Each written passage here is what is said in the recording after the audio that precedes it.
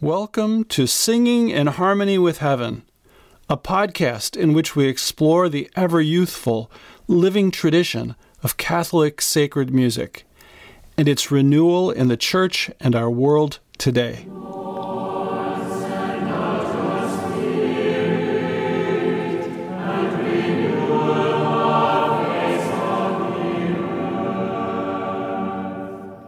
The Art of Renewal, Part 3. Today we will be examining the third and final key in the art of the renewal of sacred music. The three keys which I have proposed again are, number 1, our ongoing personal conversion, number 2, the pursuit of wisdom in regard to sacred liturgical music, and number 3, the faithful application of this wisdom by each person within his or her sphere of authority and responsibility. Certainly, one could reflect, write, and speak at much greater length about each of these, and in the coming year or two, I will return to them as we explore the many other facets of Catholic liturgical music and its renewal. But for now, let's look more closely at the third key, which again is the diligent application of this wisdom regarding sacred music and its renewal. While it is closely related to the first two keys, it nevertheless represents a distinct door through which we must enter. And as obvious as it may seem, this essential step can be very difficult and easy to dismiss in the face of the numerous conflicts we may face. Indeed, if we take seriously the call to conversion and wisdom, do we expect our life and work to be easy? Will we not rather be frequently called to swim vigorously against the current of popular trends and ways of thinking? But this is the way of enduring joy and peace, and it is the way of integrity and Christian discipleship. Let's look at how this applies to people in various positions. I'm going to speak here as if somehow we could all be gathered together for an important family conversation in one large living room. First, dear bishops and priests, you are the ones who have been given the authority and responsibility to lead the rest of us, step by step, in the way of conversion, wisdom, and renewal, including the renewal of sacred music.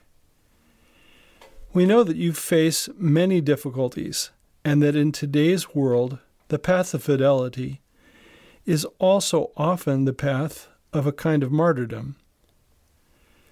But to the best of our humble capacities, empowered by grace, many of us desire to stand with you and support you on this path of fidelity.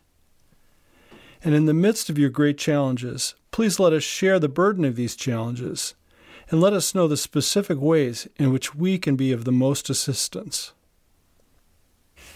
Secondly, I'm speaking to music directors and church musicians. And here I'm speaking mainly to the younger among us, as for veterans, the things which I say here might very well seem to be obvious. The frame in which you must work is docility to the explicit and implicit guidelines laid down by your pastor. At the same time, you have the responsibility to provide the pastor with much-needed input from your own study, training, and experience. If the pastor places his confidence in your well-formed perspective, if he's willing to work closely with you on prudential decisions, and if he provides his steady support in the face of political pressures, you have a great opportunity to make significant progress in the task of renewal. We will be addressing many of the practical aspects of this work in more detail over the coming months. If, at the other extreme, you and the pastor are unable to establish such a healthy working relationship, there is likely to be a deep tension that most likely will result either in your dismissal or your resignation or in a state of chronic disharmony. In the latter case, the serious music director may become ironically the most handicapped player in this work of renewal. But even in this awkward, if not agonizing situation, you can still contribute to the work of renewal in the universal church, certainly through your prayer and the offering to God of your sufferings that are being endured. But in many cases, and as time permits, there can also be wonderful opportunities to engage in associations, other liturgies, and events outside of one's official duties, through which one can find support and the occasion for fruitful work. Finally, I'm speaking to the lay faithful, you who are not involved directly in liturgical music of your parish, but who wish to contribute to this work of renewal. By your fidelity in the first two keys, in your own personal conversion and in your pursuit of wisdom regarding sacred music, you become a source of edification, wisdom, and encouragement for others. You become a light that can illuminate others as you humbly but graciously engage clergy, musicians, and other parishioners in fruitful conversation. And regardless of whether or not you are a musician, you can become a bearer of the logos of sacred music. That is to say, its reasonable and well-ordered principles, which by their beauty and truth can help others to find their way forward. Finally, in summary, the art of the renewal of Catholic sacred music is one in which all of us can participate through the three efficacious keys described above: our commitment to personal conversion, our pursuit of wisdom regarding sacred music, and our faithful application of these in our own proper sphere of responsibility.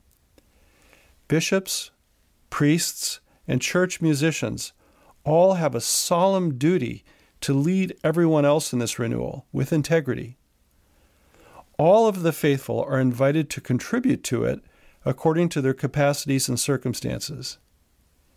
As mentioned earlier, we know that our fidelity does not guarantee success in worldly terms, but it does give us the firm assurance that at the end of the day, we can be at peace for having done our own part well. I love the way my friend and colleague David Clayton puts it. Quote, "Every single one of us, ordinary Catholics leading ordinary lives, can be extraordinary people following our supernatural and joyful calling, leading others onto the way of beauty." Unquote. Thank you for joining me. I look forward to receiving your input and questions. And until next time, let's keep praying with great confidence and hope in God.